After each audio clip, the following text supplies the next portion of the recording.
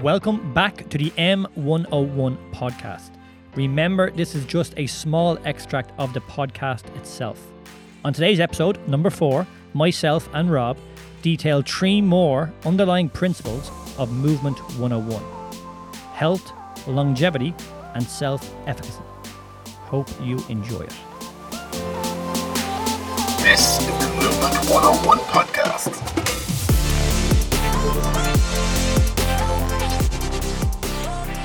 Them 2 principles, Rob, were health and longevity. But the last one we want to talk about, because it's really, really big for us in terms of the human body, in terms of the belief you have of your body and what you can physically do with it.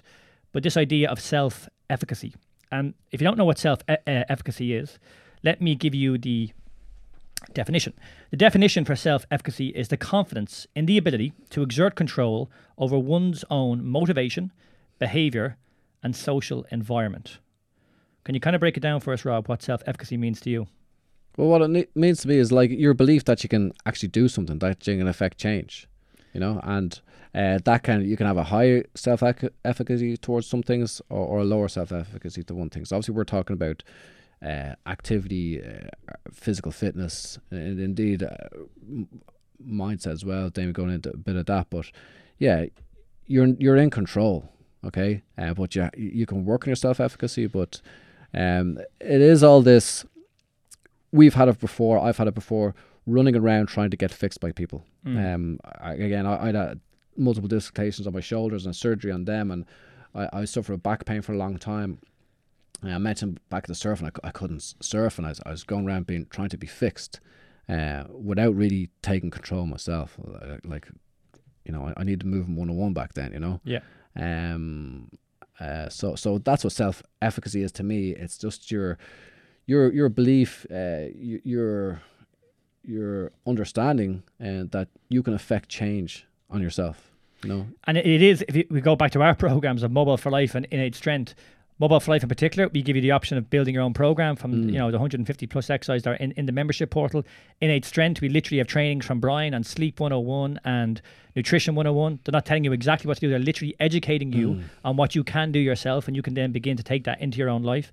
Because self-efficacy for us is huge. You mentioned it there, because that was definitely me. My God, when I had a shoulder injury for 3 years, I went to professionals left, right and centre, some of the best people in the country to fix me. You know, rub my shoulder, will you fix it here? What is my issue? Basically telling me, what are you going to do for me? How are you going to fix me? And surprise, surprise, I got some short-term relief. I didn't get any long-term benefit, because there is no one exercise. And as we mentioned there previously about, you know, what's the one exercise for this huge amount of training volume that I'm doing? Well, there is an exercise, you know. So it is kind of looking at that. But we can break down the self-efficacy to 4 components. And actually, who was this, Rob? You had it up there. Get it up there. Who this framework is from, because it's brilliant, and it really explains what self-efficacy is. We kind of break it down into 4 parts, and the first part is there's 4. They're not necessarily in order, but 4 parts could be performance outcomes. Okay. Vicarious experience. Okay. Experiences. Verbal persuasion. Yeah. And physiological feedback. Okay, well, tell you what. So we'll go to maybe the vicarious experiences first. So this is Bandura, 1977, okay? So going into a bit of a psychology here, but people kind of develop high or low self-efficacy vicariously through other people's performances. A person can watch another perform and then compare their own competence with the other's individual's competence. So straight away to us, what that screams and what we're trying to build and have done over the last 4 years is community. I mean, we're trying to use our own experience, because we didn't have that self-efficacy. We're trying to show you what we have done, that honestly, it's nothing special. We just understand it. And then by having thousands of members on our programs, you can see people get results. Everyone is just human. The idea being that if you can provide this stimulus, if we have this education, if we all take that responsibility, then you can see that, oh my God, I can change as well. But then, as you mentioned to me off podcast, these experiences could also be going the opposite way. Yeah. Because you could see, for example, give me an example of a negative experience then, if you were to have a belief that you couldn't do something. Well, maybe it's, you know, do you ever hear that meme or that joke? And it's like, how's it go again? The problem is diabetes runs in my family. All right. And the doctor goes, no, the problem is no one runs in your family. Okay, because type 2 diabetes is a lifestyle problem. People consuming unhealthy foods, getting overweight, not getting exercise. Okay, so it's a massive problem these days. So if you're living in that, if you're maybe a child living in that kind of environment, and your parents are not eating, maybe they're smoking, they're drinking, they're overeating, and there's a fair chance that that child is not going to be getting exercise. So look, he's in that environment. Environment plays a factor, right? Yeah. So I do think, though, that is why it's important to reach out to get a coach or a community, because if you're surrounded by people who are doing good things, you are much more likely to do good things yourself. And especially if you want to, again, going back to taking that responsibility, it's so much easier to do it where people are doing the same thing as you, have the same values, have the same goals, because, again, it's not about doing something very short-term and today. It's about continually doing that over time. Yeah, and so it's one of the reasons we pop up testimonials all the time. Yeah. I try to explain to people, and it's almost a bit embarrassing sometimes. Oh, wow, that's brilliant. I said, it's not really. It's just did you see my picture there a few years ago in my mid-30s? Yeah. It's not like I've been doing this since I worked hard in getting out of shape in my 20s and early 30s. I was weak, immobile, not much muscle mass. Beyond a stage where you might say, okay, you're mid-30s now. If you're a professional footballer, you'd be retired. So, the human body can turn things around. All right. So, and going back to the coaching thing, I got a coach. Yeah. I still do employ coaches. And I was with this guy for a year, and I knew I needed that. Yeah, yeah. Well, what's the next one? And after vicarious experiences? Yeah, verbal persuasion. Okay. And again, positive or negative, it can go both ways. Yeah, exactly. Self-efficacy is influenced by encouragement and discouragement pertaining to an individual's performance or ability to perform. And that was Redmond said that in 2010. Well, I'll just take over the positive, and you can take over the negative if you want. But the positive, again, is just our community. We're encouraging people to do better. When they do good work, we're saying brilliant. We're helping them progress in terms of where they are. And again, we're giving the education around, why this could be the option, or, you're not broken, or, don't be worrying that you haven't been consistent over the last week. Let's start again. Let's reset. Less is more. Just begin to try and introduce these habits once again. So, again, the positivity comes from our experience, it comes from our education, and what we're trying to do with our community is pass that on, essentially.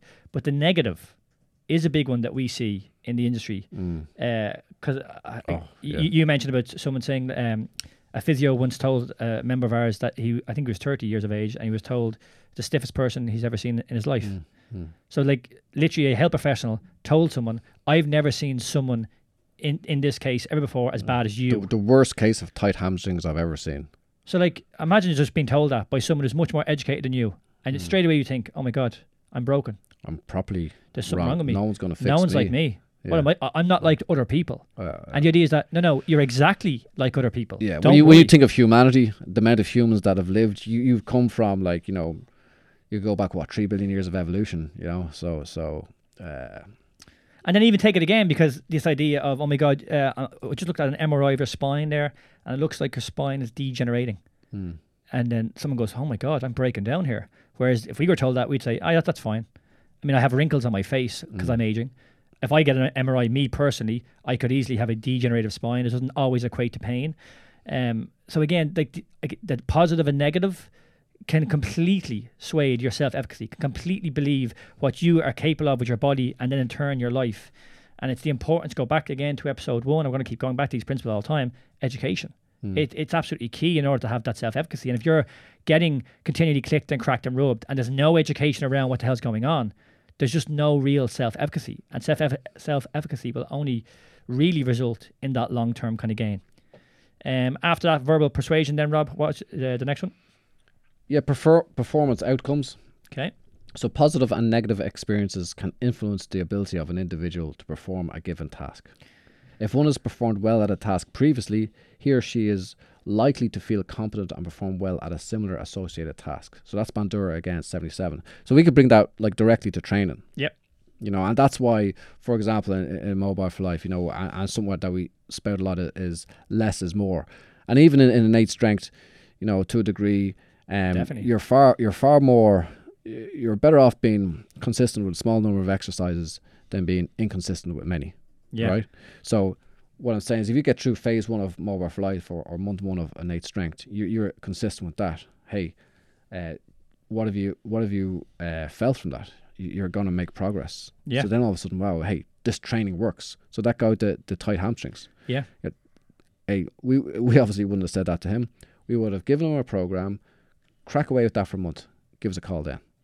Well, even a big focus for us as well currently actually is the hands to floor series. Yeah. And we're getting amazing results in literally 6 days, 7 days, some people 2 weeks, some people 4 weeks.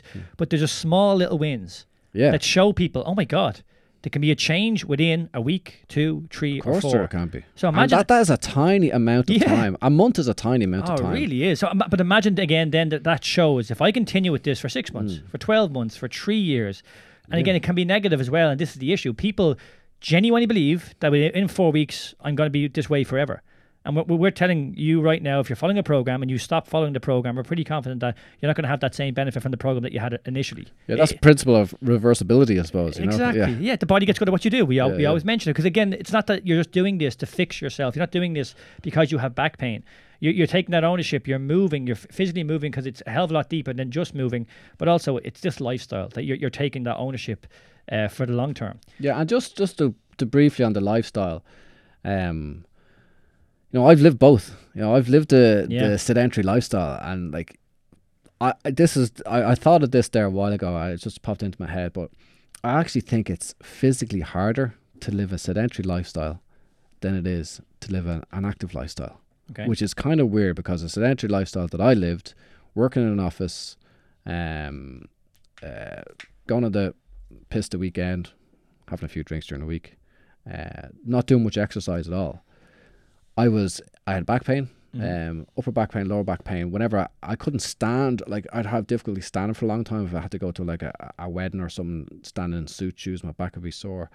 I was in physical pain. I was going around like trying to get this pain kind of fixed by people rubbing, cracking, clicking, whatever. There's a time from I'm not shunning manual therapy again completely, but actually training, you'd think that'd be physically harder. Yes, it is for that hour or whatever, but the feeling afterwards, obviously the mental kind of the endorphins you get, the endocannabinoid upregulation, the good humor, feeling of physical strength, you have more energy. That's a big thing, a hell of a lot more energy. So, this, I just thought it's kind of a bit of a... No, but I think you're dead right, because ultimately what we're trying to do with training with the body, and what we're trying to do with all of our programs, for example, is allow your body, and in turn your brain, handle more stress.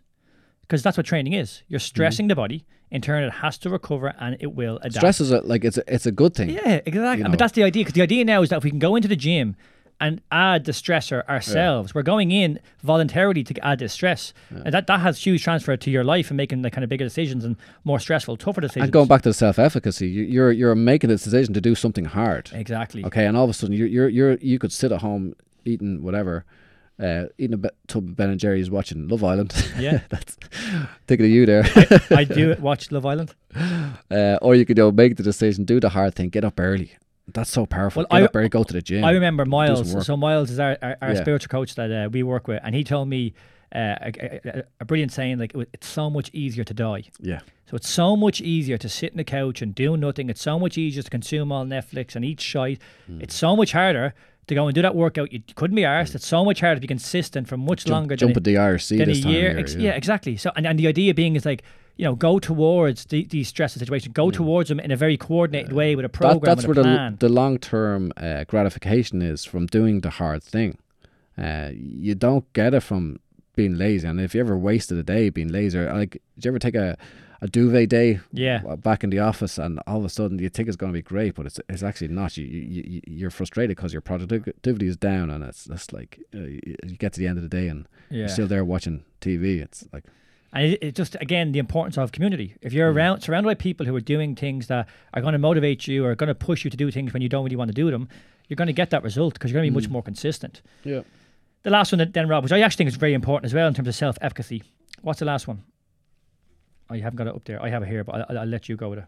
So it's the last one in terms of the 4 principles. Physiological feedback. Yeah. Yeah. This is, like, obviously, people experience sensations from their body. People experience sensations from their body, and how they perceive this emotional arousal influences their beliefs of efficacy.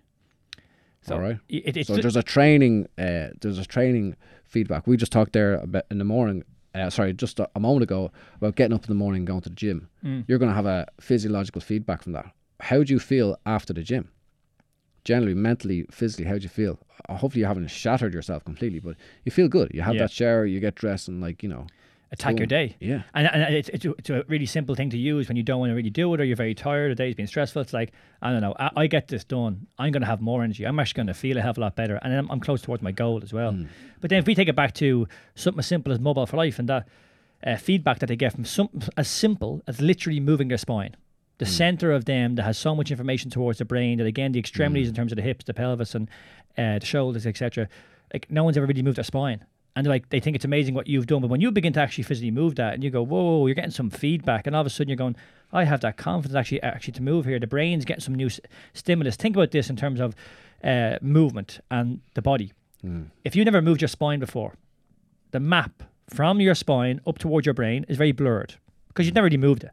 Yeah. And the idea through movement is that map begins to get a bit clearer. Yeah. And the more you move it, the clearer that map gets. The more you move it, the clearer that map gets over the long term. It's actually just there all the time. And if that map is very clear, that information is very clear, you can move that with control, with confidence, and you can, again, take that into every aspect of your life. And the feedback from the exercises that you get, they're very specific movements, especially in Mobile for Life that we have. Because we're training like individual parts like pelvis and spine and hips, etc., feet even, for example. And they're very sensory. They're hugely sensory around your feet. They're hugely sensory around your spine. And yet people aren't really aware that actually, I can move here. I can train here. And in turn, I can get some kind of feedback, cramping, etc. Yeah, but you mentioned it there. It's like, and I've mentioned it before in posts, it's like we are training your brain too. Yeah. Like there's this big space in your brain that's devoted to your spine, okay? If you never move your spine, like I like that, like blurry, or I like the foggy.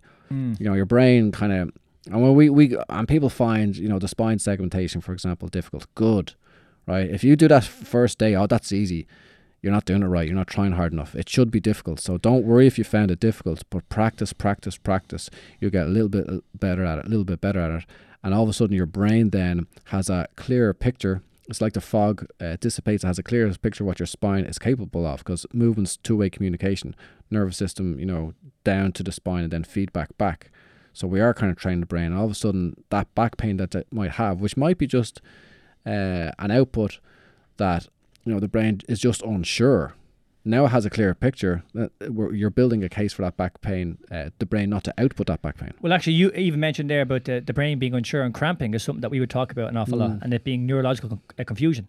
Yeah, you're like moving that one, a joint or a muscle into a space or an avenue it hasn't been before. The brain's getting, what the hell is this information that's not used the muscle can't contract. Exactly. Yeah. And then from there, it's kind of spasming. What we always say is flirt with the cramp. Cramping is good. Breathe through it. It will get better as you get stronger and go away from it. But it's just indication, for example, I've never moved here. The brain's like, what is this? And it's absolutely fine. It's not a bad thing. It will learn. Exactly. What does the brain do? It learns. And go back to analogies, because this is huge, right, for me. And it was something that I learned about the brain and the body and kind of tightness and stiffness, right? Because it's something that we're always told, like, I want to get rid of this stiffness and this tightness. It's seen as a very bad thing. Whereas we know it's actually just the brain's response. So the brain is actually giving you a response right now because it's trying to protect you. It doesn't feel safe in certain range of motion, or can't move certain areas. And it doesn't want a joint to go into a certain range of motion. Exactly. So what it does is it tries to give you that stability of that joint through tightness, etc. But then let's take it back to the analogy of driving a car. So for me personally, right, I never thought I'd be able to drive a car. Like, genuinely, when I was younger, I was like, Jesus, how could I ever drive a car? And of course, now I drive. Is that why you drive like Miss Daisy? Yeah, exactly. But well, you don't. You drive like a madman. But I don't. Whereas now I can drive a car very easily. But let's look at then the driving instructor and me being there and him teaching me what to do. He's got his own pedals because he doesn't trust me. Okay, so I'm in the car for the first time beside an experienced driving instructor, i.e. my brain, and he's like, right, I'm going to keep my foot in these pedals here because I don't trust this lad. And when he needs to, he goes, he puts his foot down, he puts the brakes on. What's that tightness? Stop. Bang. I don't feel safe. And then what happens? Well, I'll tell you, lesson 1, lesson 2, lesson 5, lesson 10. The driving instructor goes, I don't need to have my feet here. And you know what I do then? I go and do my lesson and I pass. There's no one doing it. There's no tightness. There's no sudden stop. There's no brakes here. Because I can now drive. I have the capacity to do it because it's a skill, and movement is a skill. Yeah. Your brain's putting this output because it's not used to it. Map that information. You can learn that. And the best thing about that as well, and a hashtag we always use, explore how you move. I can drive this car. I can now explore every other range of car. I don't have to just drive this car every time. I can drive any car I want to from now on.